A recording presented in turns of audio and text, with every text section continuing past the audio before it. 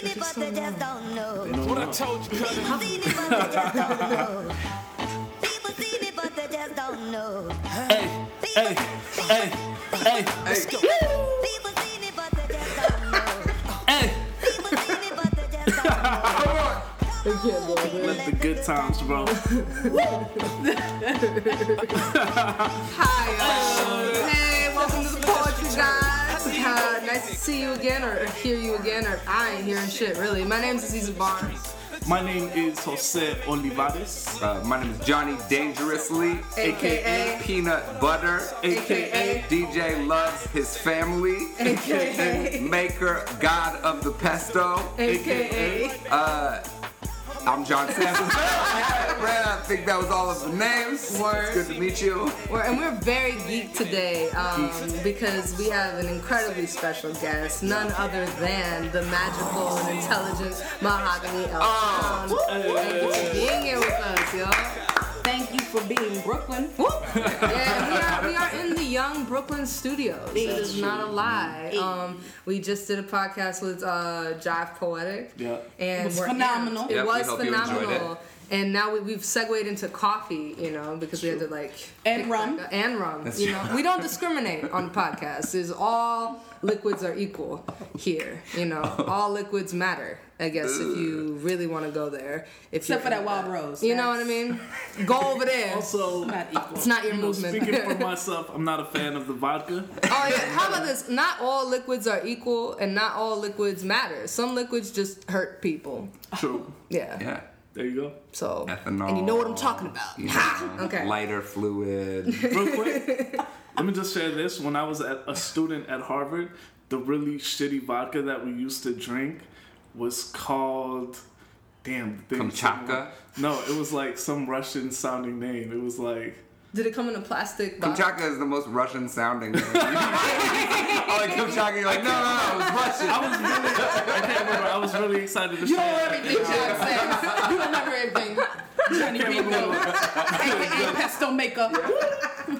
I can't remember, but it was terrible. Damn. It was like, it burned a lot. It burned a lot. Yeah. That's Terrible. upsetting. Yeah.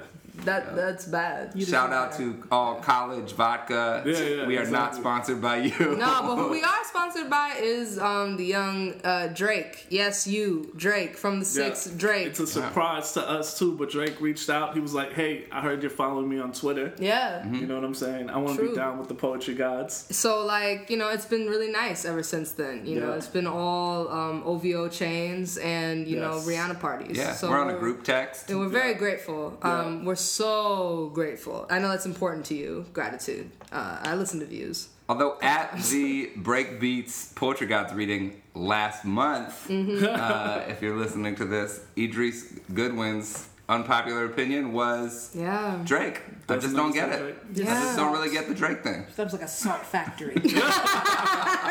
Salt. You gotta should reach out to come from Idris. that. And because he doesn't get your vibes. And it's okay. Not everyone's going to get the vibes.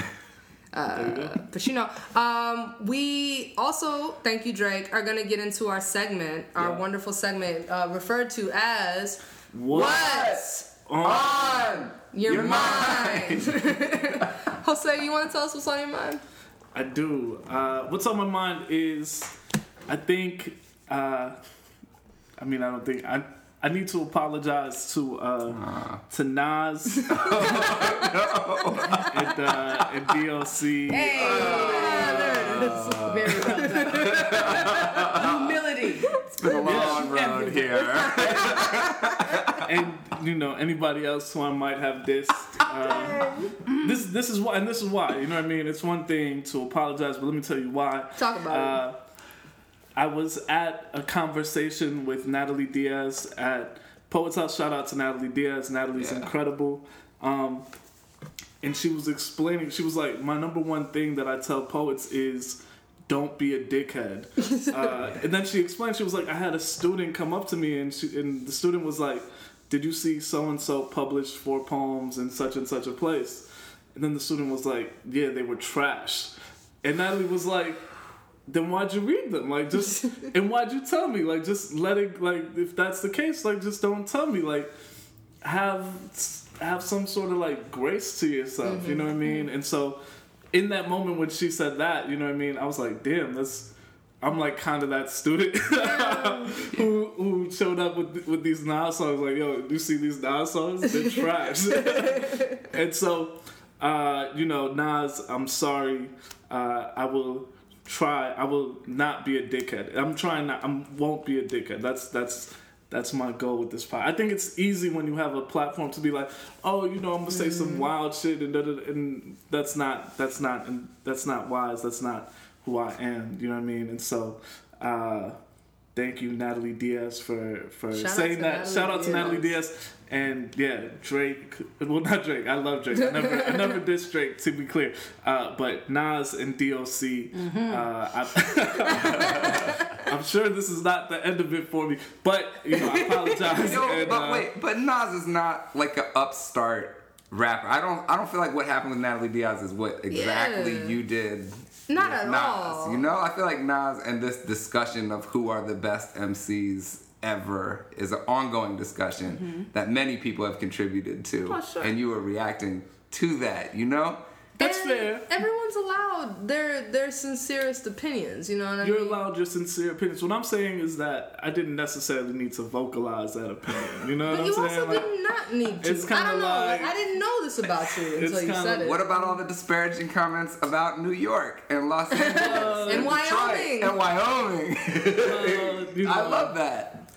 Yeah, you know what I mean? I mean, here's the thing, fam. Like, for real, like, I could tell you believed what you said, but it was also very playful. You weren't saying it to, like, get in with Natalie Diaz and talk shit about this person, which I think that person was. You know what I mean? Like, oh, let's like kiki over like how terrible this person is, because they think that's what kinship and friendship is, and it's like, actually, fam, that's really not what it's founded on. You might have seen me kiki about someone being trash because they were trash, but that's not what this friendship is. And I think that's what the student was doing, was like, oh, I'm gonna get in good with old girl talking shit about this other person. You were saying something that you knew people would try to come for your neck about, and you were like, look, it's just true. Shout out to everybody that came from my neck. And I think like the coming for your neck aspect of it, like, those were very fun days on social media. I have to admit. Fun for who? For me. Yeah, I was gonna say, not fun for me. My Facebook was a disaster for a day. I thought you were having fun. I was kind of having fun. Okay, so I was enjoying myself. There it is. I mean, I knew you were. So like, all that to say is, you know what I mean? I think you felt bad because you thought you'd really hurt people with that, but you didn't. That's fair. And you didn't think that people would be like, oh yeah, you're right, Nas is trash. Like, you kind of knew that you both like. You also inspired people to come out in support of Nas in a way that you thought they were. You weren't trying to like throw somebody under the bus. That's true. People have been in my text messages like, yo, thank you. Secretly, I've been thinking that Nas is overrated for years. And you said it. So here's the thing, and you took the heat for it. I don't think you did a bad thing, Jose. Okay. I was just, to me, I was like, this, am I that guy? This vibrated in a type of way, you know what I mean? And I in that moment, I was like, maybe I like need to like watch how I, you know what I mean? Because people listen to the podcast. Shout out to everybody who listens to the podcast. Word, you know what I'm saying? But I feel like I don't know, man. Like, they listen for you, and disliking Nas is a part of you. Whether you are. It's a burden you must carry. I'll say. But Nas is a poet. So if we're talking about the gracious giving, true, and this new platform that you have, true, you could have shitted on him less. That's true. That's what I'm saying. Go on for a while. That's why I'm talking about shitting. That's right. That's it.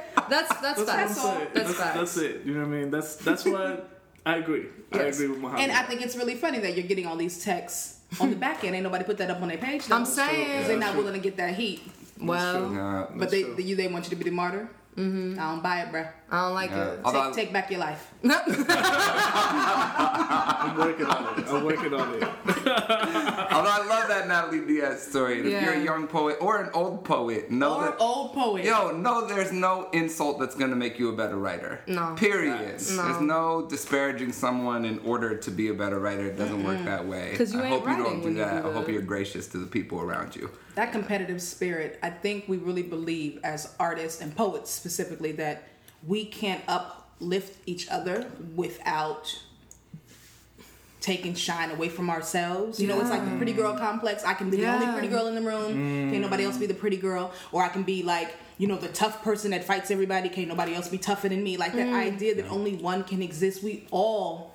I mean, I don't mean to get on, you know, preachy and stuff, but talk about we're all dope. Like, we're Literally. dope for different reasons. And just because someone doesn't shout out, like, my poem for the day or your poem on NPR or your poem that got published don't make you any less dope. Yeah. It just means those who really applaud you, they got you no matter what. Yeah. And that's how you, like, fortify your circle. That's how you get better.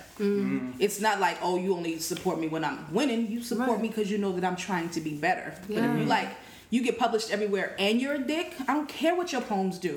You don't feed your kids, I don't care what your poems do. Yeah. You like kick strollers over on the 6th trip, I don't care about your poems. You know what I'm saying? I don't care. Your stanza break don't move me. Like, so what? Look at that kid's metaphor. moving down the train. Like, that baby gone. that baby gone. And I think we've talked about this before, but I feel like competition is a beautiful thing, and you distort it and poison it if your mode of competition is wanting others to be worse than you so that you can be the, you know, king or queen of the mediocre party. And people don't play that all the way out, as opposed to saying, oh my God, that is unbelievable. And the competition, I feel, is in support of this beautiful poem that I see by this other person that has asked me to raise my own level and asked me to be more present and asked me to write. I mean, you know, I think that exists in Poetry Slam, but you know, I think a lot of people who came through Poetry Slam. Well, I think a lot of people who came through Poetry Slam and came out non-dysfunctional as community members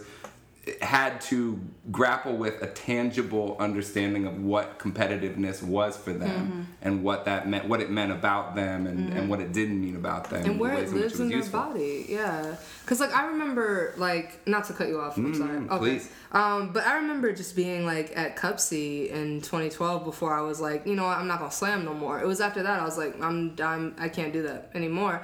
It was like I just remember. Like, we won, you know? We won the shit. And the year before, I was the alternate's alternate, you know? And, like, I got to win with my best friend in my hometown, you know? And everyone was really mean to us, you know? And it was also because we had, like, a very, you know, repulsive sociopathic coach, but I didn't know that at the time. Praise Browne, baby Jesus, for getting you out. You know, I'm saying, and like, I remember, like, that man met my father, and my father said, Aziza, that's a sick man. On sight. Because my dad, he from the Bronx, and he's nobody's fool, you know?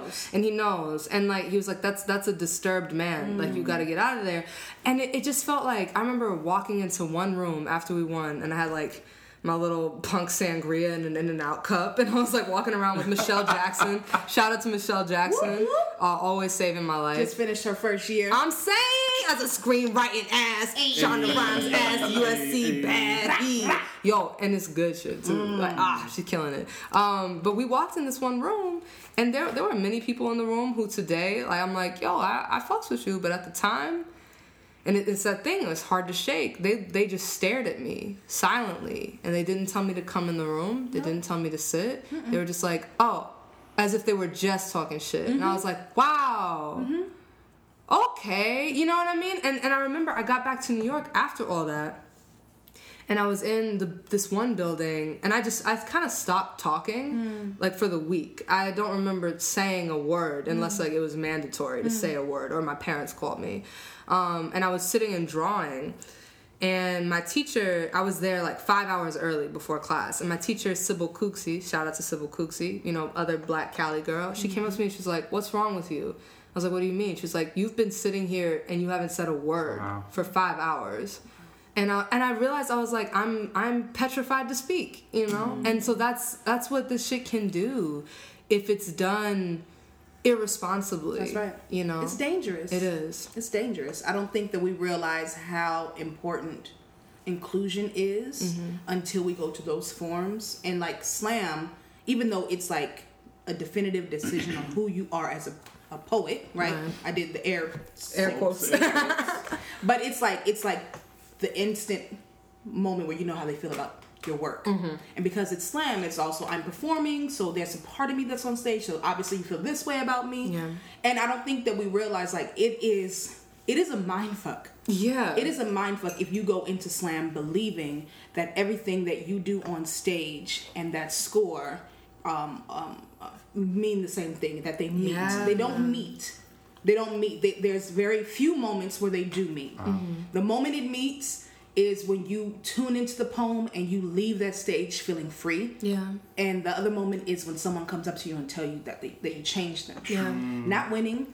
No. Right? Not having quotables. If you for just the felt fucking good. Instagram, for the Facebook, for the Twitter. That's great. That's like the viral shit. That's peaches and cream type shit. Yeah. But that ain't gonna keep you breathing. No. That's not gonna remind you that you are worthy when you're by yourself. Well. What reminds you is how free you felt when you left that stage, and when that person came up crying or holding your hand or saying thank you. They never had the means to articulate it. Yeah. That's it. So that's why it's dangerous, because we understand what's at stake. Yeah.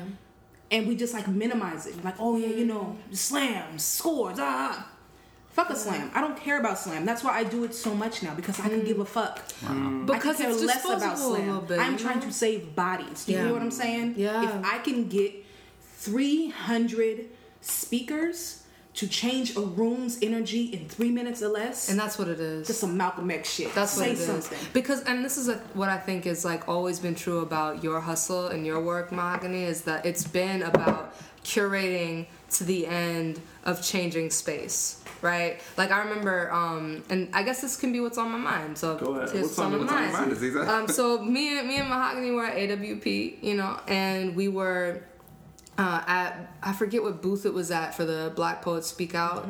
But in AWP, right, we were in the convention center. We're at LA's the Poets House booth. There Shout it out is. to them. Thank you, Poets House. When I Like, tell you, my word.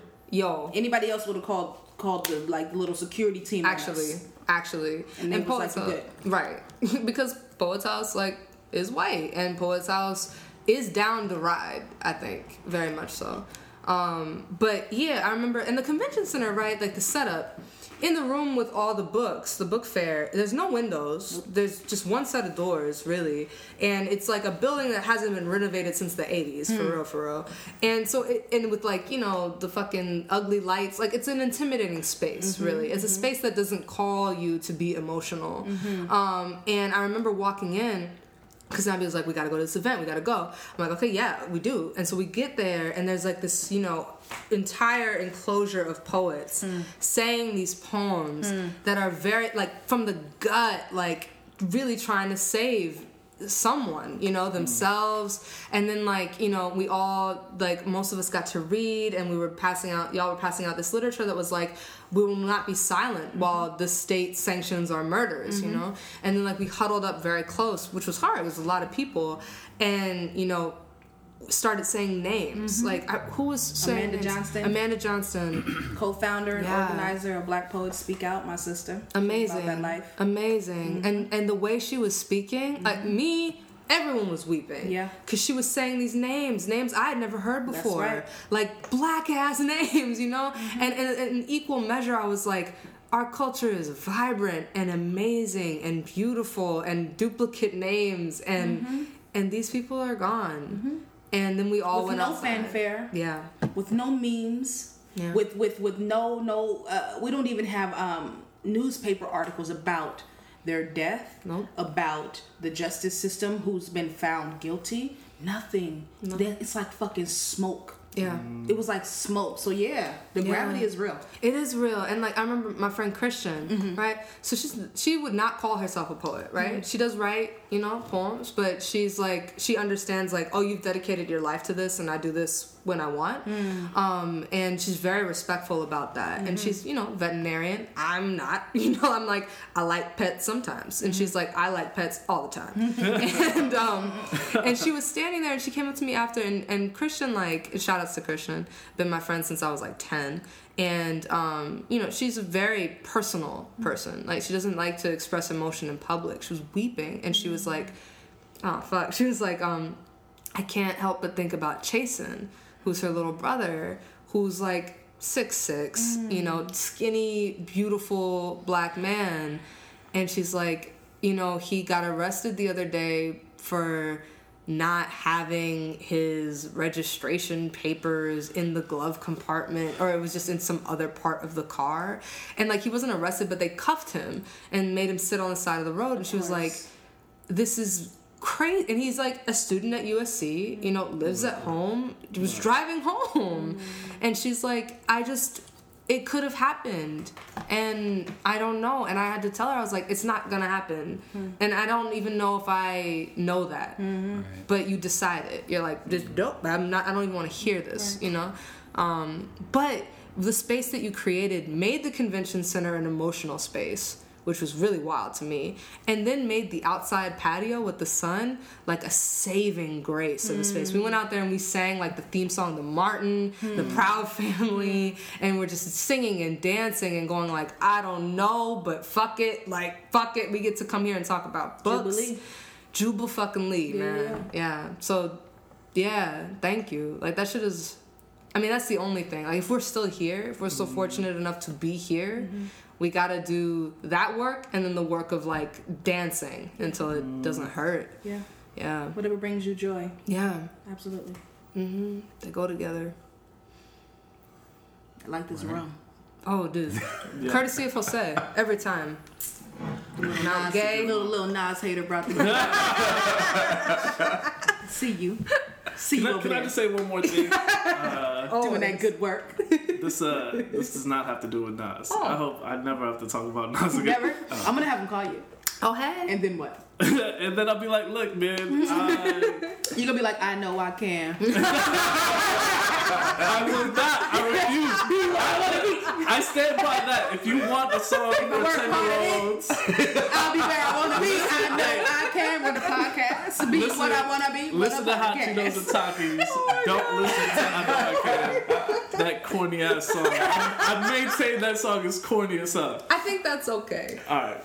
Anyway, the conversation that y'all are having, you know, part of the thing that I talk about with other poets sometimes, that I think about myself, is like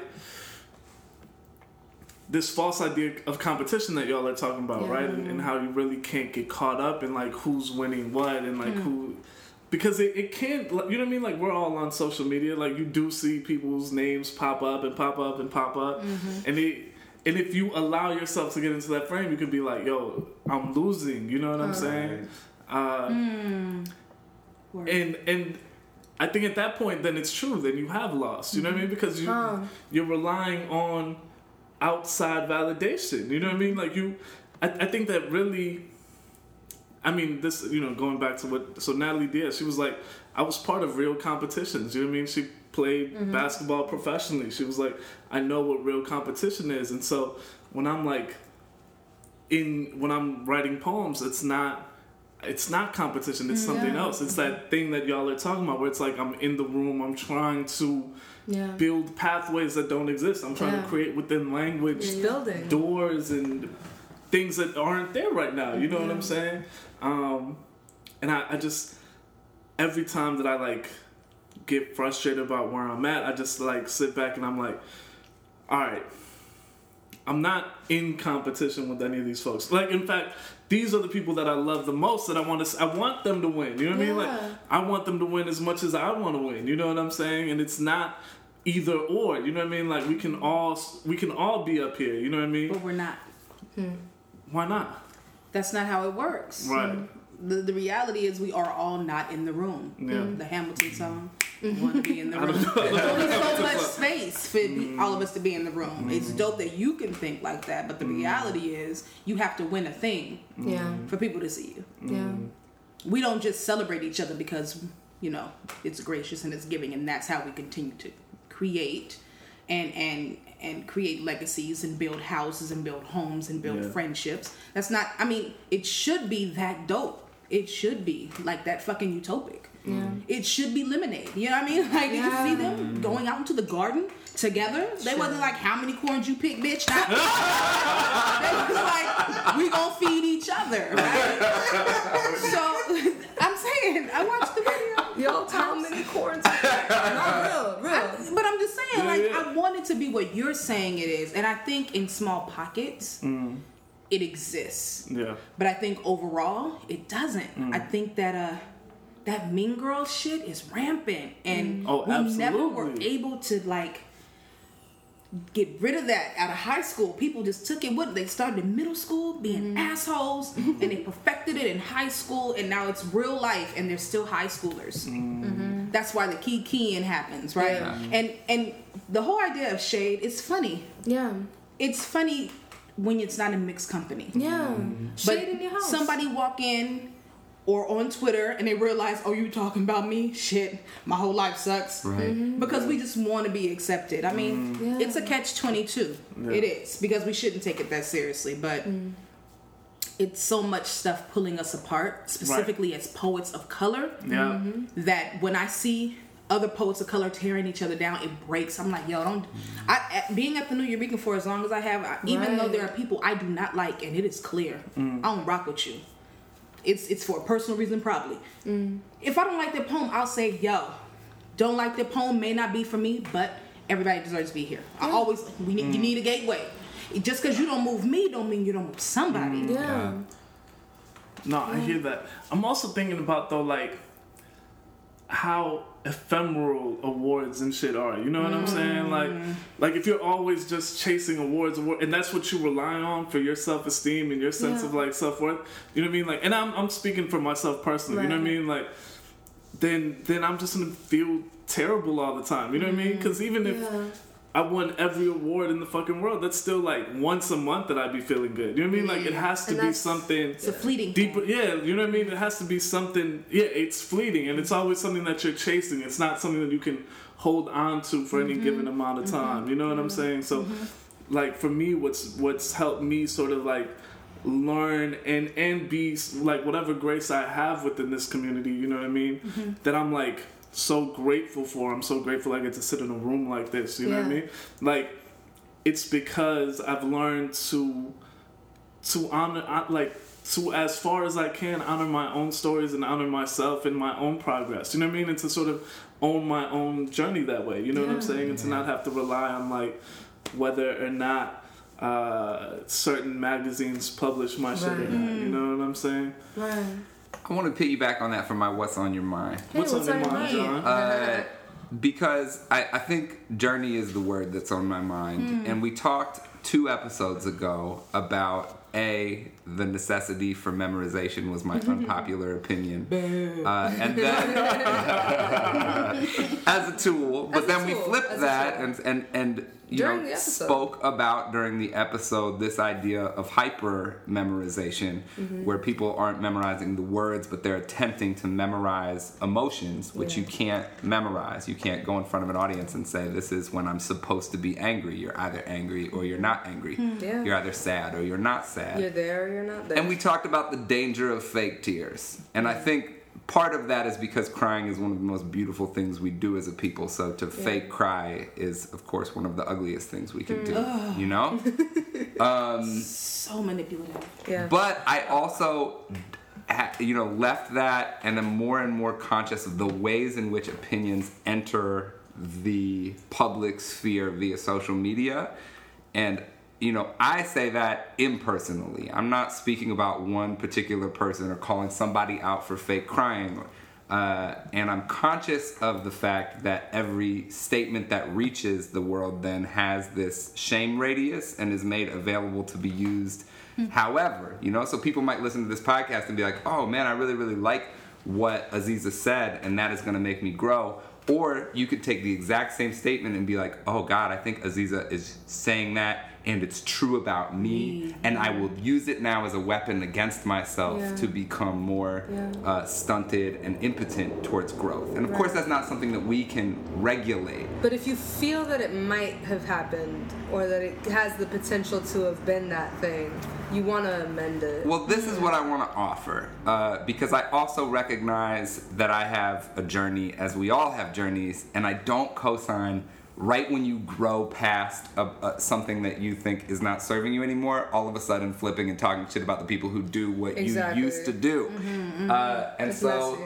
To put my audio where my mouth is. All right. I'm gonna give you a 15-second snippet from my poetry spoken word CD that came out in 2008.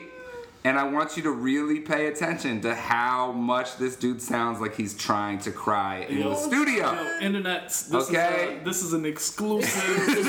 This is not exclusive. Very exclusive. This is a, world premiere. I got a Snapchat. This.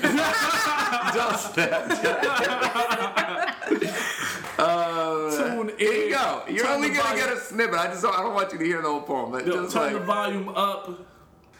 And right here, I'll stand erect with my dreams as sorrowful streams of individuals cope with their own definitions thrust upon them by the place that they reside in. But how can you improve a project that you don't have any pride in? You know what I'm saying? Yo. How can you improve a project that you don't have any pride in? And I felt that. And I want to say, I like that stage in my journey. And if that's where you're at, then that's where you're at, and I urge you to continue on your journey. And I will also say, and this goes back to our guest today, and this idea of newcomers into a scene who get,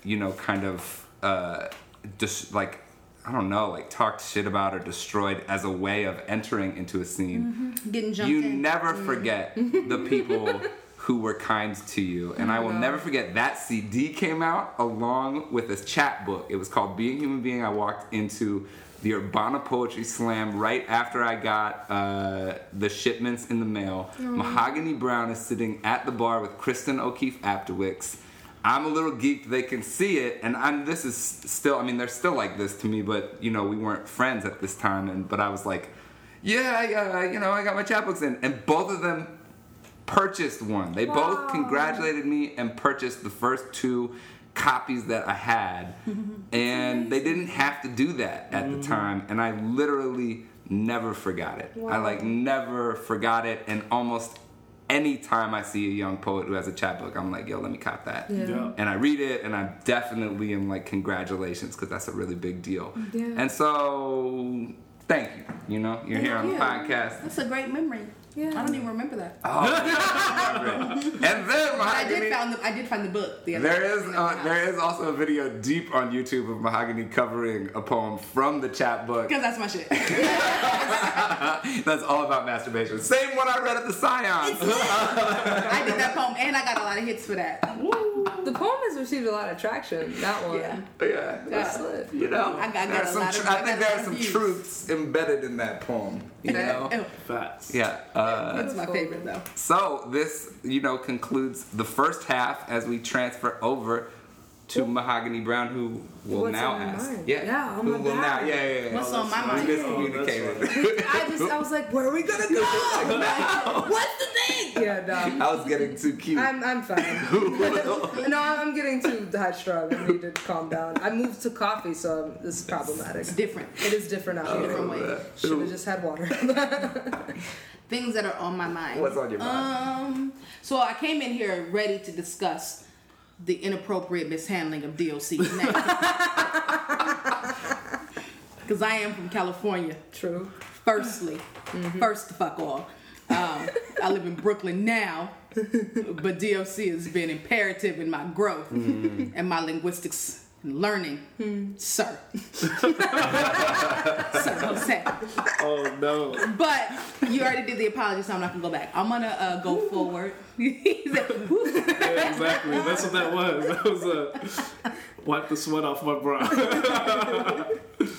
And I think our conversation really put a lot on my mind, just about like the type of community I want to leave. You know what I mean? Yeah. I don't think I'm gonna be here forever, and there are moments every time I try to walk away, I'm like, okay, I've done enough. I see something happen, and a young person is like shaken to the point that it's the moment where they could go like, and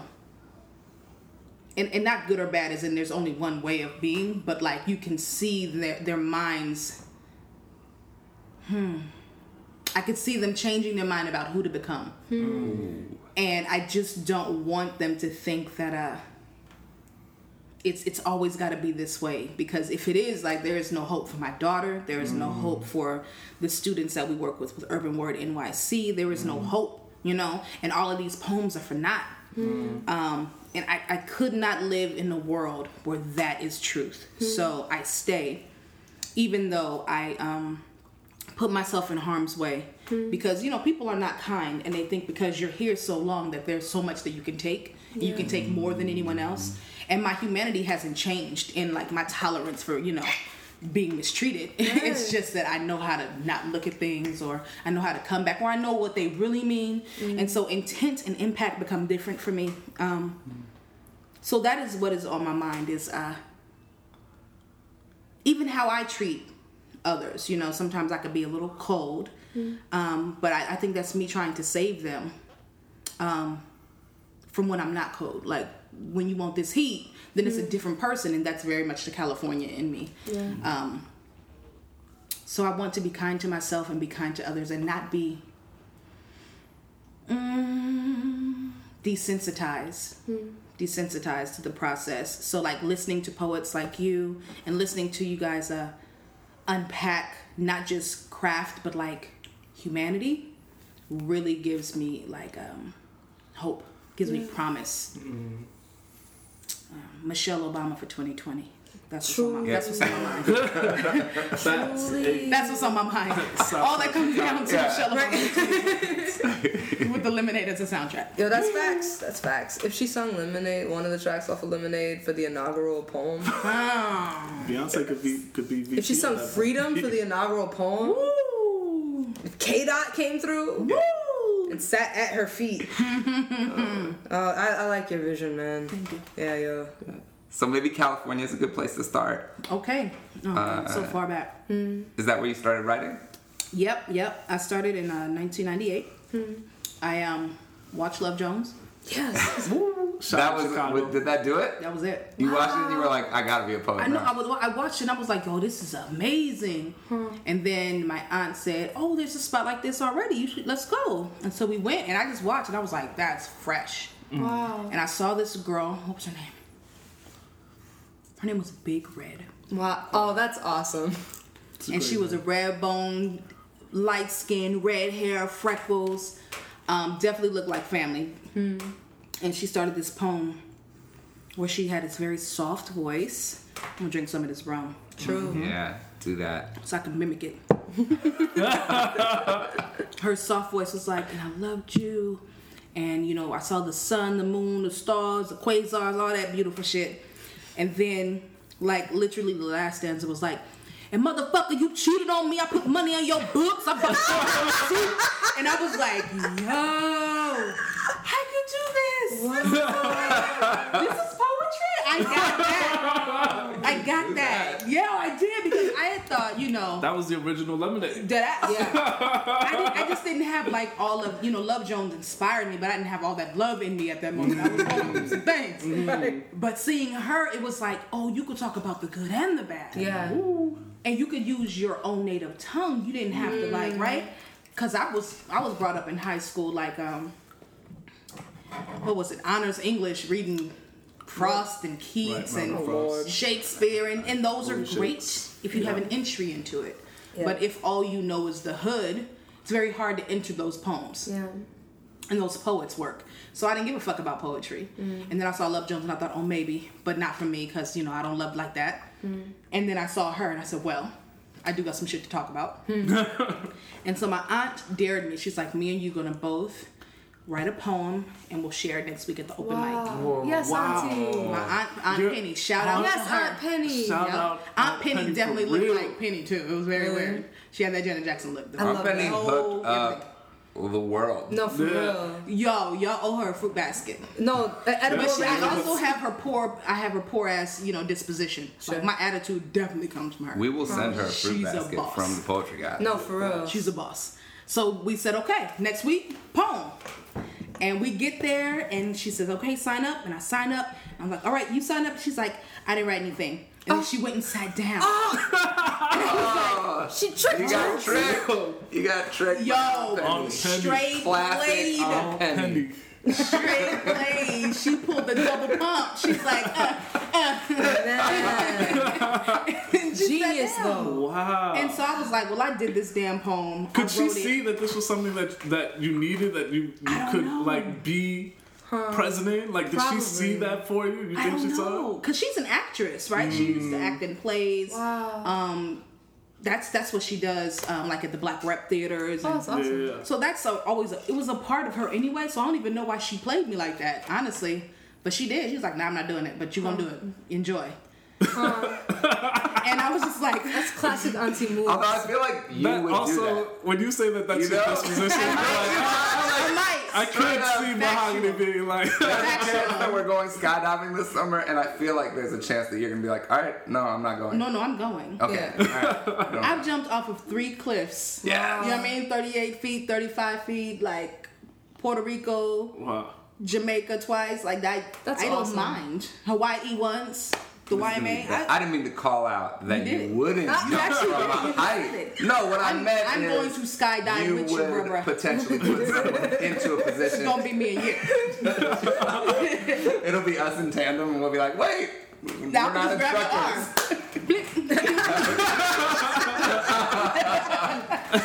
This is amazing. How did it go though at the reading? Yo. So what happened? So the poem was not good. I need to be clear. Okay. That poem was bad. I found it and I was like, yeah, I sounded horrible. But I believed in it, and I wrote a poem about a man catcalling me and me not being interested because I was trying to work on my relationship. And I got a standing ovation. Wow. You remember any lines? Nope. I don't. Thank goodness. I don't. But it was one of those, it was a poem. It was a thing that you do when you were like, trying to do the A-B rhyme scheme. Sure. And it did what it needed to do, which is introduce me to the microphone, introduce me to a world that I didn't know that I deserved, which is a world that listened to me. And I'm from a community where it was like, you're a child, be quiet. If you're a black girl child, be quiet and invisible, right? Forever. For always. Yeah. Thanks, America. So getting up on stage and them not telling me to shut up was fucking phenomenal. I never anticipated that would be my life. So, word. Standing ovation every week thereafter, I would write 2 poems. That's and amazing. I would come and I shared one of them. And then I started going by Mahogany in my 4th week because I had someone follow me home. And they followed me. They couldn't tell where I parked. So they asked, like, the local hopheads, like, yo. And they asked me by my father's name, which I no longer rep that set. But they were like, where is she? And they're like, oh, yeah, she lived right down the street because Oakland is small. And I was like, all right. I can't do that. Yeah. I have to have some space for me to go home, because even then it was like, you're going to get hurt. You know what I'm saying? I lived on Helen Street in West Oakland before it became Emeryville. Shout out to gentrification. Nope. And I just knew that you will get murked. Like, I have uncles who are looking for reasons to practice. Wow. So that's where Mahogany was born, 4 weeks into my writing career. And, in an attempt to keep my daughter safe. She was only a year old. Mari was 12 months old. Yep. So that was my introduction to poetry. I then started working with the Punani Poets. Who are the Punani Poets? Punani Poets is a safe sex poetry troupe, collaborating with singers and exotic dancers in order to have discussions with community about, HIV and AIDS. And at that time, it was a response to Eazy-E's death, founded by Jessica Holter. Are they still doing it? They still do it. They were the original poetry on HBO. So that was the first HBO special. Real was the Sex. Punani Poets. Real Sex, yep. And then they just cut it and added it to different segments. So they've been doing it since 1998. Wow. Yeah. So, And women run, all people of color. and really trying to have that discussion because she was, you know, a fan of Eazy-E and hip hop, and she understood that people didn't need to be talked down to. Yeah. So, you know, you give them the sweet, and then you trick them with the medicine. Yeah. Very Mary Poppins. Yeah. Very Mary Poppins. She was the trillest one to do it. Yeah. Like, you know, I don't know, the suitcase and everything. Yeah. Nice. So that ended for me, and I came to New York in 1999. What prompts you to come to New York? I got an internship at XXL. Fly. Wow. And I was in love with the idea of writing for a living. At that point, I was writing poems on the side. I was like a Sprint operator. So when you called your cell phone, like 311 and 411, it would go to me. Wow. And I would tell you like what movie was playing, and it was before, you know, like the intranet. It was of your just phone. the straight up operator.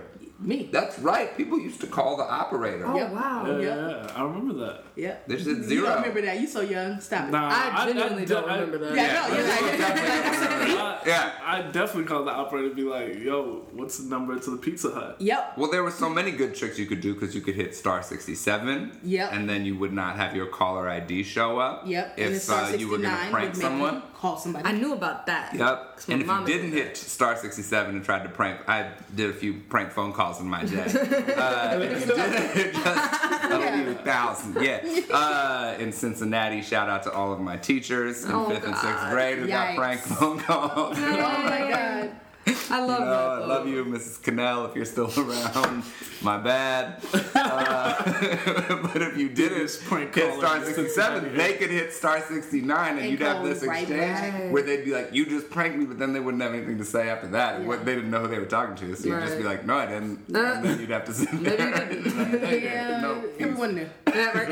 Everyone knew. Sorry. So you're a Double Sprint XL, yeah. operator. You get I was a this Sprint internship. operator. I was working at the Children's Hospital for Oakland, and I was working as an editor for Roots magazine. It was like this mom and pop spot type of thing, run by this young man. No shout outs to him, because I learned a lot of misogyny from him. I learned. I was reminded, right? So. Black Pussy was the poem that I did for HBO, Real Sex, and with the Punani Poets. And it was a joke. It was my idea of, because I didn't understand sex poetry. But Jessica was like, you have this voice, you should rock with us. And I was like, yeah, I'll try. But then Black Pussy was like the poem that I created to make fun of them. And like, this is how you sound. You sound all crazy.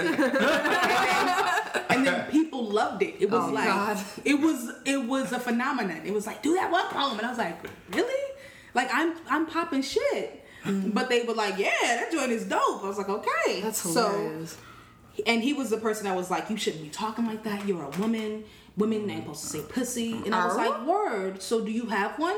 Because mine likes to be called pussy. Yeah. And I say what I want, especially because I'm grown. He's like, well, it's not ladylike. And I'm like, well, who decides who the lady is? The lady or the man? Like, you don't get to tell me what to talk about. Like, especially not when it's on my body and it's not on yours. And that was the click for me. Like, what my writing voice changed. Yeah. Came to New York, did the internship, got offered a gig, moved my daughter out here. 2 years, no poetry.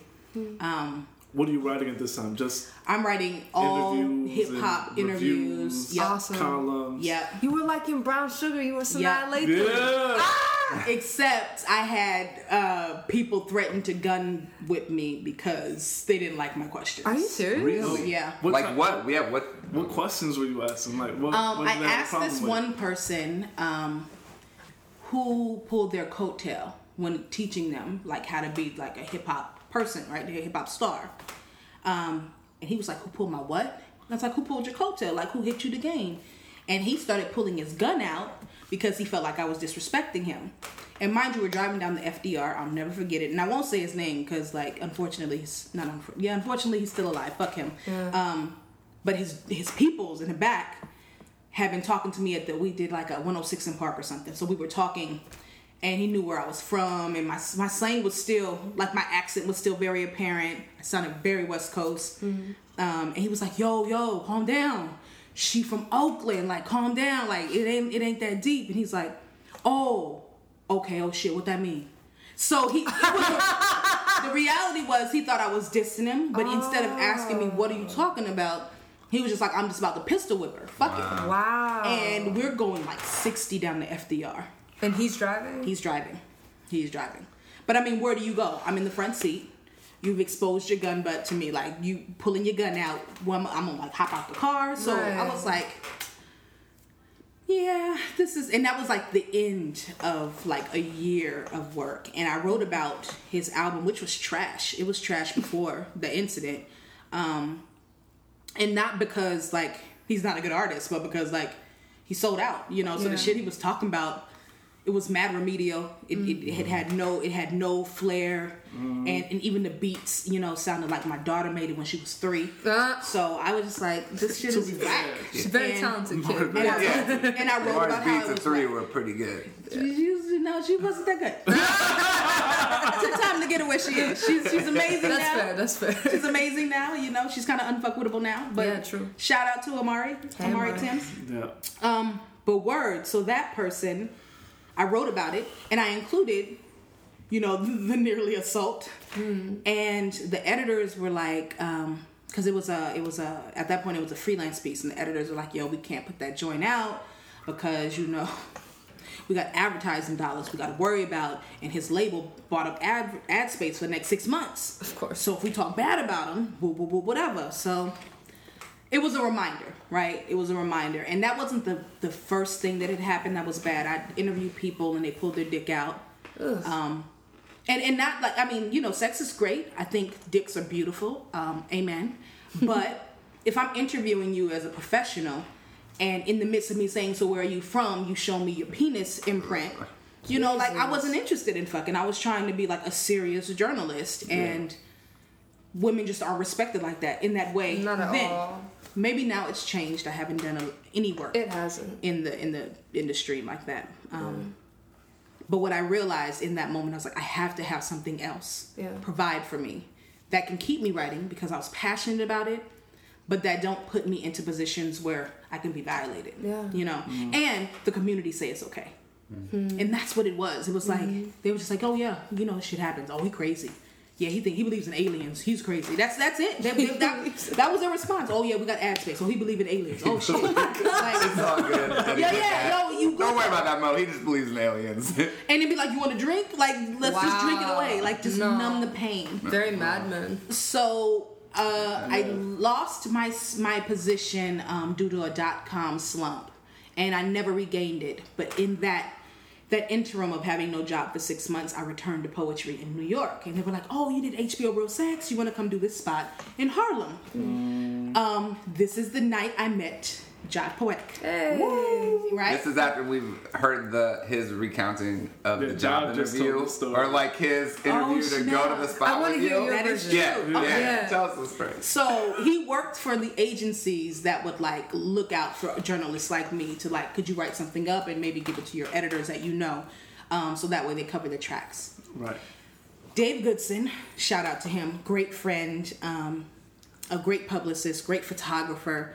He is a person that when I moved to New York, he looked out. Like, he knew who my daughter was. We knew each other in Cali because I was working for that other small magazine. He was providing photos for us. So we had kinship before I got here.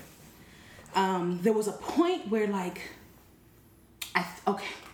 when I first got here, my first week, I, like, broke, all my shit broke, whatever. He came and got me. He was like, I got you. I'm from here, and so he had always taken care of me in that way. Like, if something was going wrong, someone stole my wallet, he had me. Like, I didn't have no MetroCard money because they ain't pay me my money because they sold the company. He had me. So he was a person that no matter what he would ask, I got him. So he says, yo, I got this dude here. He does poems. I'm like, you do? He's like, yeah, he just started working this week. His name is The Jive Poetic, right? Yeah, no, he told me his real name. And I was like, all right, well, put him on the phone. And so he puts him on. And this is before Jive had the New York voice wasn't, so, oh, great. It's already paid for. The New York voice wasn't that rich. Yeah. He was like a business professional. And so he's like, yes, hello, this is me. And I'm like, okay. All right, it is you. What's going on? He didn't tell us all that. Of course not. Wow. He did tell us how he was dressed. He was like, I had the Yo, he had the corporate khaki. Yes. I call him the corporate khaki series. Wow. Wow. He had like the nice Carlton vests. He had the khaki pants. He was starched, crisp. The Eddie Bauer and Tommy Hilfiger. Factual. That was him. That was him. So he was like, that's who he was. He was coming into the world of New York like, I got this job, you know, I'm at this PR company, I'm doing this thing, working with Busta Rhymes, working with Barrington Levy, like he was like the go-to person. Right. But he was a young guy. Right. So David's like, yo, this dude writes poems. And I'm like, all right. Put him on the phone. So he puts him on. He's like, yes, hello. And I said, all right, I hear you do poems. He's like, yeah. I said, okay, let's hear it. And he's like, what? And I had decided I got this first feature in New York City because of something on HBO. So I have to at least know that we going and fighting together. You can't be the whack one. Yeah. You know, and I'm barely on, and we can't do that. I just need to know who you are, because it depended on, are we going in the door together, or do I need to tell you the address where you can meet it? Right? And so he did the poem. He's like, all right, I'll do a poem. I said, all right, just give me a stanza. Let me hear what it sounds like. And he did something. I was like, all right, that's cool. Yeah, so you can meet me here. See you there. And that was it. What's funny is he was a part of the organization that had hired me. In the interview almost turned into the gun butting incident. Oh. So dude was like, yo, you want to come to the after party with me? I was like, nah, you can let me out right here on the corner. Yeah. Once we got off the FDR, I was like, let me out. I'll see you. And so then Dave and Jive met me, and I like told them everything, and they're like, yo, that's effed up. Oh my God, whatever. And it was the first moment where I was like, it is effed up. I don't have to stand for this. And this, you know, I had called my editor first, and they were just like, you can't say this shit, whatever. But they were like, yo, that's whack. Nah, you don't have to sit for that. Mm-hmm. And so when we went to the poetry venue, it was like, okay, I'm with like-minded individuals. You know, I kept myself. And that was the moment I didn't realize it then, but I think subconsciously it clicked that, you know, Jive was good people's, that he was safe. Mm-hmm. Because most people just was like, yo, that's jacked up. What you gonna do? You know? It's like, oh, poor you. Oh, poor you. That's a mess. Yeah. So that was my first official poetry event. Met Jive. I had no idea that you met Jive so soon after. Yeah. So I had been here for a year and a half before I met him. But as a poet, this is my gig, it definitely was, that was the first time. That's amazing. Yeah. Do you want to pause for a second to... No. Do this? No? Cool. No. I can make it work. Mahogany has food. It's awesome Indian food. Some garlic naan. It's all the goods. All the goods in the land. You ate all that pesto and hummus that you made? I actually got the naan for the pesto because you ran out of bread. Oh. You played the god. Wow. Terrible things. Damn it, Gina. Pesto's a gift. You gotta just appreciate gotta get it while it's there. You know, once it's gone, you gotta be like, it was good. That sounds like some internet shit. This is get it while you can. Right. Good luck. I have a question. Yes. So when does Nuyo start to come into play? Hoy, coño. Okay. So me and Jive start slamming in 2001. What prompts you to start slamming? I did it by accident. What did you do by accident? I thought it was an open mic. So I went to Wednesday night. Accidentally won. I came in second place to Hostage. Wow. And forevermore was I changed. I was like, what you mean second place? I was like, never. Mm-hmm. And the funny thing was, it was always like me, Hostage, Jive, orbiting around each other in those slams. So yeah, my first time slamming was at the New Eureka Poets Cafe. Wow. And that was in 2001. Wow. Did you have any idea at that time what your relationship would be with this space? No clue. And to be honest, I tried out for the team for 2-3 years, good 3 years, right? I didn't make it the first year. The second year I didn't make it. The 2001, 2002. So 2003 I made Jersey. And was that? No. 2003, I went as that's when they had Storm Poets. Oh, nice. So you go by yourself. So Jive made the team. I didn't. But I was like, oh, you can go slam by yourself? All right, I'll go do that. Yeah. And then the next year, I made Jersey. And the year after that, I co-championed with Michael Sorelli and Roger Banera-Guard at Louder Arts. And what I knew about the New Eureka, why I left to go to Louder, was I just didn't feel like... I felt like because I wasn't winning, they wasn't checking for me. You know what I mean? Yeah. And when I say they, I mean like the Slam Master at that time. It was just weird energy. It's just like you can tell when people see you and when they see through you. Yeah. And when I wasn't a formidable, poet, or you had to be nervous, it was just like, over there with her. So I was like, I'm never going back there. That's it. I'm going where people see me. Yeah. And to be honest, when I walked into Louder, a lot of people didn't see me still. And I walked in on crutches. I just had an ankle break. And I walked in with my daughter, who was 5, 6, and we sat in the back with crutches, and I was like, all right, I'm gonna wait my turn, I'm gonna go up, I'm gonna do the poem, hopefully I get to the next round, and who knew I would, go all the way through. Yeah. But what I noticed was only a few people would even speak to me. Only a few.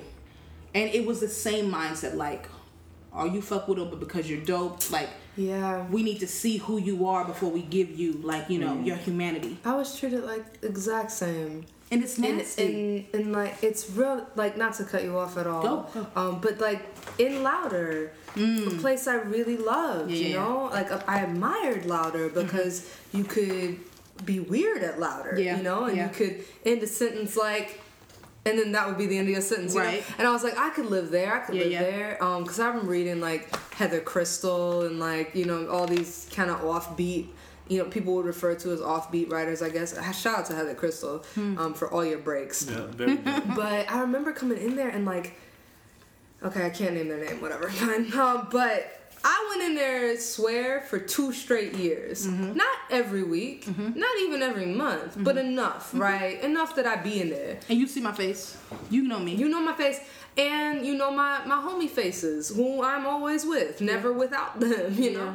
And this one particular person, after 2 years of my running up in there and reading my poems and sometimes not, and going to workshop and sometimes not, and being there, and, I did this one poem, whatever poem I did, and he was like, who are you? Oh my God, that was amazing. And I was like, you are not my fam, And then, like, that person proceeds to, like, weirdly, shadily put me on to stuff, like, or try to, and then, like, I'm just like, man, there are people who legitimately, like, even if they didn't, put me on, I don't even really know what that means for real, like, anymore, but even if they didn't immediately take to me, right, gave me space to be whatever it was that I was, whatever. I remember the first time I went to the New York, I was a judge. And you read my little thing, what I'd said. And you were like, who this? Like, come up here. And you were like, you a poet? I was like, yeah. You were like, tell me your hottest line. Tell them your hottest line. And I did. And you were like, yo, thank you. And sit down. And I did. And you gave me space. I wasn't shit. I was just there, And Safia was just showing me around.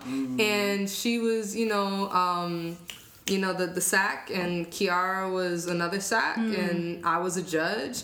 And you gave me literally a stage to stand on, and I mean, I'm 17, I just moved there like a couple weeks before, you know what I'm saying? And it was this just... goes back to what John was saying, you know what I mean? Like, generosity of space. Mahogany, do you remember that story at all? Nope. Yeah, right? Like, I remember it forever. Well, I think the younger person in that exchange or the newer person remembers it, and the other person is crafting this is who I've become, this is how I've decided muscle memory to interact with the world. Yeah. Louder was my home for a very long time, and I feel like there was a mix between what y'all are saying but they had an audience that was a good listening audience. That was a place, and this was so critical, and honestly something that I miss right now at a time when honestly my life is taking me away from like the ability to go to a consistent poetry venue, so it's not even a commentary on what is happening right now. Sure. But I miss this in my life, that I could write something new, go to this space, and I took it for granted that I would know more about the poem from reading it on that open mic. And that's not true in every open mic. Some open mics are too praiseworthy or like too drunk. Too drunk, or not like, or you bring it to some room and it's kind of dead and you're reading the poem and you're like, was the poem dead or was the room dead? But Louder's audience, they made noise at the appropriate time. They were quiet at the appropriate. So you were like, oh man, you'd say a line and all of a sudden the whole audience would go, and you'd be like, oh wow, that is the line and I see it in this way. I just was able to edit so well using that open mic. And I guess I wonder but how was it when you first went? Like, you gotta be clear. And I've said this before, right? Let's be clear. Let's go ahead and nix this shit in the bud, right? Before we get too far in what the conversation is. Louder, Nuyo, Urbana, all necessary, but all different. Yeah. Some of the things that people perpetuated were not necessarily from the founder's vision. Right. Yeah. Right? It was like this clique shit in which we like insulate ourselves and it ends up making other people feel like outsiders. Yeah. That's not all the time, right?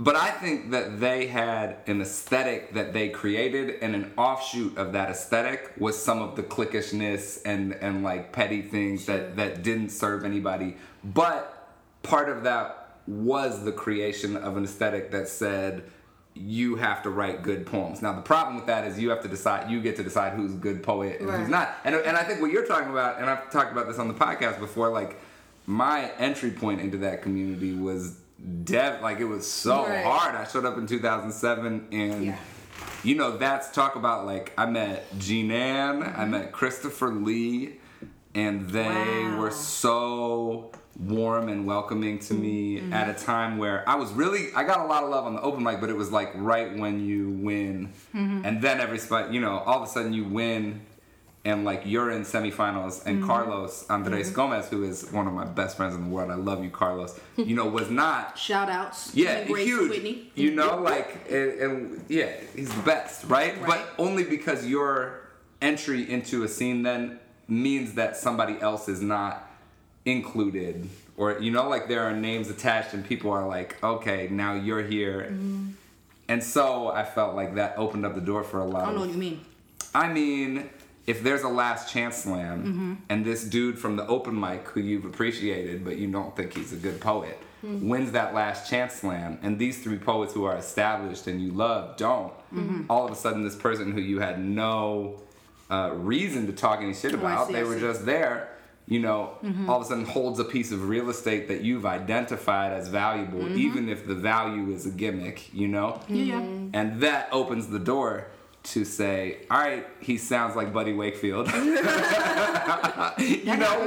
which is true, right? But you're like, that opens the door to take the flaws in that person's work and speakerphone them into the world in a way that is damaging or like bullying in a way that feels like but so I don't know, I see that and I'm like, okay, I learned who I want to be as a grown-up and as like a grown poet, but I also, I think, became a better person as a mix between who was supporting me and having to grapple with some of that place where you're like, okay, I'm under fire, and can I speak my truth in the face of feeling like, I don't know how it's going to be received. Can I like reaffirm who I am? And that journey, I think, made me a better writer. Not that that's necessarily the intent of the space, but I think it is an offshoot of this like allegiance that they had towards pushing your writing. Sure. What I learned from them is that writing does not have to suffer for performance. Yeah. Definitely. And that is what I take with me everywhere, right? I also learned that anybody can put on a hat and say they are a Yankee fan without ever picking up a baseball, without ever knowing a history, without ever going to the actual Yankee Stadium. Wow. They just show the fuck up with the right costume, and they can just, have something to say about you and your world. And because of that, it made me super clear, like, me and Lynn, co-founder of Louder, are friends. Like, she's people. Yeah, shout out Lynn Proko. Word up. But there were moments, and I was just like, I remember people looking through me, but there I had people of color who like, this is how you get better, Ma. You know what I'm saying? And that ain't never happened in the community in which I came out of. It was just like, you are competition. I have nothing to say to you. Yeah. Not even, this is how you get better. Not even, when you do this poem, this is what happens to the crowd. None of that. Jive was my soundboard. Wow. That was it. Yeah. And going to Louder, I found a community that was like, we're willing to talk to you about how to make your poems better. Even if you don't agree. Yeah.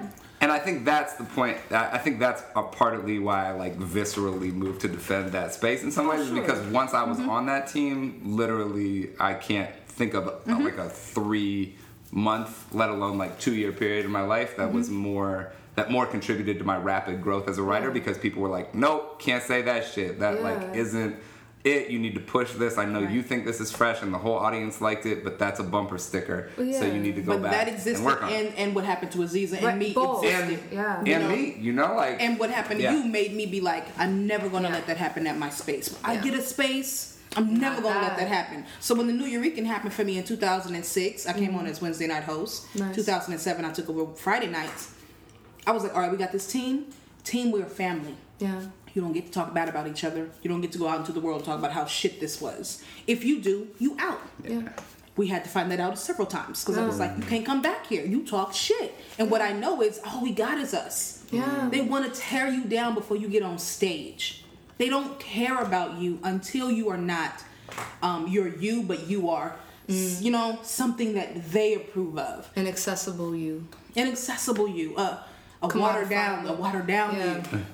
Like the Disney you know what I mean? You gotta sell your shit and not be yourself. Yeah. So that's the one thing that I took from Louder. I was like, I'm gonna make sure we don't talk shit about each other like that. And if we have something to say, we say it to each other. Yeah. Because that is where we really grow. That's family business. Yo, you trying to do A, B, C, D makes this person feel this way. Yeah. I'm not well known for holding my mouth closed. It's a problem. I get it now. So, this is my 10-year anniversary at the New Eurekan. It's my 10-year anniversary. And now I understand. I can't share everything. But my intention is always like, I don't want to pop shit about you. Anything I say, I said it. Yeah. Because I told you first. Yeah. And I'm not going to let nobody drag your ass up and down. I hate that term too. Drag her. That drag shit. Yeah. After the Azalea Banks thing and like the little baby, like Azalea was wrong for that shit. Yeah. On my mind. Azalea Banks was wrong for that. Valid. And then going against a little 14-year-old girl, but like the responses that I saw to the 14-year-old girl, it was like a lynch mob waiting for Azalea to get got. Well, also and drag I feel like that's that. What, drag that brings to mind fucking when they dragged that dude. James Bird. Tied you up and dragged you from the back of a truck for miles, It's like, I think also what comes to, because like, again, on the Louder boat, like, I would not be who I am without them. There's a lot of people who I would not be who I am without them, for every holistic reason, good, bad, all the stuff. I don't think it works binary like that. It's just like, on this Tuesday, it was this. On this Tuesday, it was this, right? And Lynn Prokop, anytime I saw Lynn Prokop's face, I was like, okay, I'm home, I'm good. Anytime I saw Rico's face, I was like, okay, I'm home, I'm good. Your face, John, I'm here, I'm home, I'm good. But if y'all weren't there, it was really a different room, to be honest, And it didn't even make it a bad room. It was just a room in which I was like, all right, maybe I don't talk a whole lot before this poem to anyone. And I just read the poem and I go home. Curators of peace. But if y'all were there, it was like, I can hang out. I can kind of take off my coat. I can be a little silly, I can have a poem edited at the bar. Like, you'll look at my stuff, Wow. If y'all weren't there, it was like, okay, I'm not going to order nothing. I'm going to go do this. I'm going to leave. I'm going to say hey to Eliel, and I'm going to be out, That's all I really meant by that. And I had a whole other thing to say, and it's gone. So, there we are. It's really gone. It's really For me, I was just thinking about like how little gestures can make a huge difference in what someone takes, you know what I mean? And like, you remember that moment at the New Year where you got to like spit a line on stage at this world famous venue. Your first time there, and you're just there to host, and you're 17 years old. And I'd only ever read about the New Year. You know what I'm saying? Months read about I remember, you know, showing up at Louder Than a Bomb, and I had just been writing poems for a couple months, and they hand you a badge that says poet on it, you know what I mean? And now, for the first time, I'm calling myself a poet, you know what I mean? And I'm in the room with people that I've seen on TV and people that I'm like hearing on stage, and they see me as a poet, and they're not talking to me like I'm some smart mouth 17-year-old, but they're like, yo, where's your poem at? You know what I mean? Yeah, and that makes a huge difference. You know what I mean? Like I think how, you know, I'm thinking about like, how do we cultivate that experience for people? You know what I mean? Like, how do we open ourselves up as a community to welcome people in, as opposed to like what you were saying, which is become a clique and be like, yo, if nobody brought you here, then you can stay out. You know what I mean? Like, I'm not gonna welcome you here. Well, right, because like I remembered my thing, right? So I remember being 17. And my homegirl, India, shout out to India Jordan, was like, hey, my dad's friend, Azure, shout out to Azure Antoinette, is like coaching this poetry team, you know, for this like thing where the kids go do a poem at this big conference. You know, do you want to go? And I was like, yes, lit, you know, because I've been writing poems in like my little notebook, and I was like, you know, writing about like, I wasn't even writing about love stuff. I was writing about like, oh my God, and like the light on the car makes that weird little rainbow thing, and that's crazy, and like avocados are interesting, you know? And I was just like what is that? Iridescence is a word? Like I was just hung up on like, I was so overstimulated as a child. You know, iridescence. Like, so most of my poems were about iridescence. That's bananas. It's like the rainbows in the sky. And so like I went to the first BNV. It was BNV.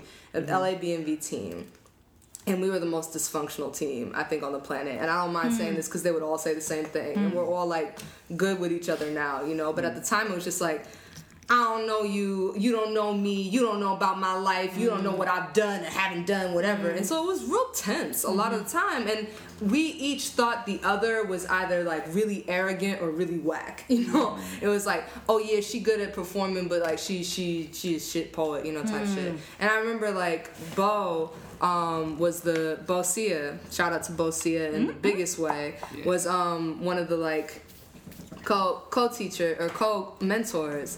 And I remember he would just like listen to me in any iteration of poem I would do. And I didn't know who he was. I never watched Def Poetry Jam. I didn't know about any Def Poetry Jam, any BNV, any nothing. But I'd read like Maya Angelou and Shakespeare, and I was like, they were cool, you know? And like, and he just listened, and would like come an hour early to listen. Wow. And I remember me and Breonna Taylor, shout out to Breonna Taylor, we'd noticed during practices these like epic 8-hour-long practices, because it took us that long to get it together. And he would take the time out to be with us for that long, to get it together on a Saturday, like out of your life. And we noticed that these pigeons were eating from these El Pollo Loco bags from the El Pollo Loco next door. And I was like, ugh! And Brianna was like, yeah! And then we wrote this group piece like, that's nasty! They're birds! And Bo was like, all right, I think you got something here. You know, and like validated the weird observation of birds. So I've heard about this poem before. No, you haven't. I think you've talked about it. Oh, maybe I have. Okay, but like, but you know, he gave us space to read that at like this Green Speaks thing at BMV. And I remember being so nervous because I finally understood what it was. And I was like, oh God, I'm gonna be sick. I didn't know people cared like this about this. And I remember Brianna being like, we got it. Like, don't worry, we got it. Pigeons, remember pigeons? Like it was that weird. And I don't know, he with care made it a positive space, what was once a ridiculous space. So I do believe in the malleability of space, but I also believe in like, you know, I still carry being 17 and walking in a room and being like, oh man, no one fucks with me here. Bums me out. Like, why didn't I just stay home? Yeah, right. But yeah. I think it's all a journey for all of us, even those who've been doing it. Yeah. You know, I walked through AWP like, Evo. They don't see me. Great. Yeah, again. You know, I'm gonna get called a different black girl. Great. Yeah. But what I did learn from this community is it's bigger than any one person. You know what I'm saying? And I wasn't supposed to, even when I went to Louder and then started at the New Eurekan, there was someone was really trying their hardest for me not to rep Louder. And what I did was I invited Louder artists to feature. I was like, we need to shut this shit down. This beef, no more. It's silly. Because we are representing New York City. And I was one of those persons that I went to Louder, I went to Bowery, I went to New Eurekan, I went to Harlem. I didn't care. Any stage that existed, I'm going. I went to Jersey, I went often. And a lot of it had to do with us touring since 2001 was our first tour. And I just realized I grow more as an individual artist to make my community better by the time I sit down and stay than just like being in this box and only writing what we know, you know, is dope. Can I ask you a weird craft question? Man, you do this thing. I can think of like two examples where these lines. The first line is like, "Don't tell me it's not love. Tell me anything but that." Right? And I think the line from Smudge, I'm gonna mess it up, is like, he's gonna call me anything but my name. Is that right? Like, call her anything but her name. Yeah. Is there like I don't even know necessarily how to phrase the question, but both of those lines are just so lights out. And I think that it like is a functioning of the way in which the poet's brain works in that moment. What is it that moves you towards like defining those moments as opposed to like, this, it'll be anything but this, like defining in the negative in that way? I think it has a lot to do with me. When I write, I'm coming from a poems platform in which I want to speak with my grandmothers. And that was the language that they always use. It was a survival tactic. You know what I mean? They call you anything but God's child, right? Wow. They call you everything but. It's always like all this negative is thrown upon you, and then there's this one sliver of instance where you ain't gotta be that. And so I come from from women who have survived that and taught me how to survive it. And so you stack all the odds, and then you have that one exit. You have the one trap door. And I think that's when I put those moments onto the page. It is the insurmountable. It is the insurmountable, which is why I think I always come to it. Well, not always, but I do come to it often enough, because those are the moments that I remember them saying the most. Wow. And those formed who I am. Those formed how I look at things. Those formed how I let people speak to me. Do you want to read us a poem? Sure. I wish we could keep this interview going. I'm so glad I talked about Oakland. I don't want to talk about that shit. I want to talk about it now. I feel like we could definitely do like a part 2, a part 3. Like I want to know about like what you're doing now. I want to know about like. Oh God. I feel like this could totally have a part 2. Do you want to do it? Because we could. Mo, we don't want to. You could do anything you want. We don't want to violate your time, but like. I'm eating my shit and talking. We could put this out for 2 weeks and just keep this shit going. People gonna be so mad at you. They're gonna be like, "Why y'all play so much?" Continue. All right, we're getting a little mid-poem or mid-interview poem. Hold on to your butts. Yeah. Hold on to your cheeks.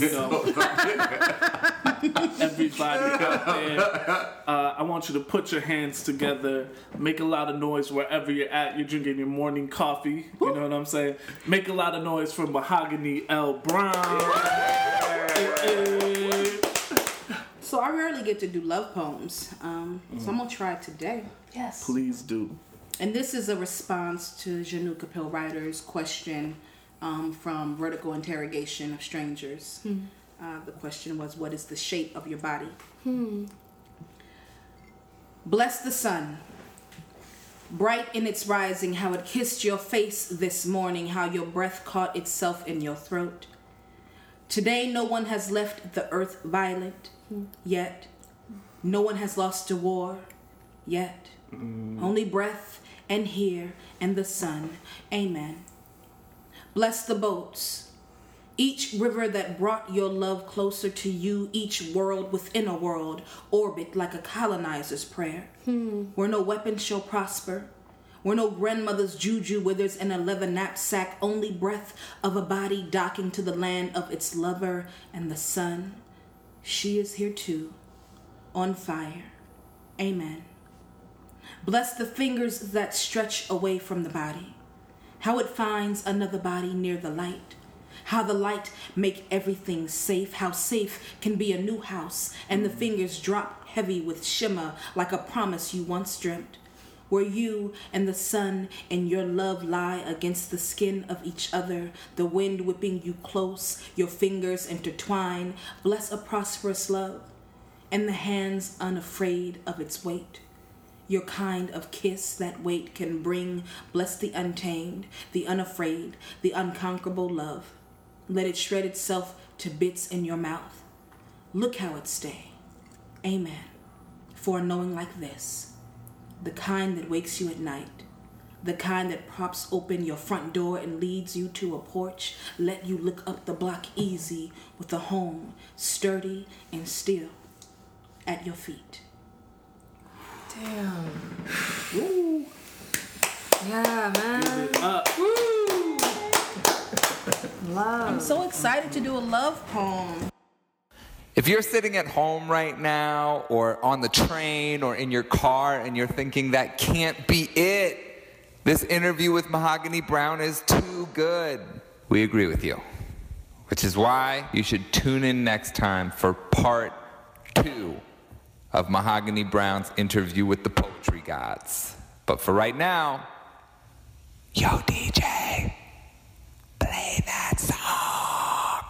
People seen it, but they just don't know. What I told you, Cutter. People seen it, but they just don't know.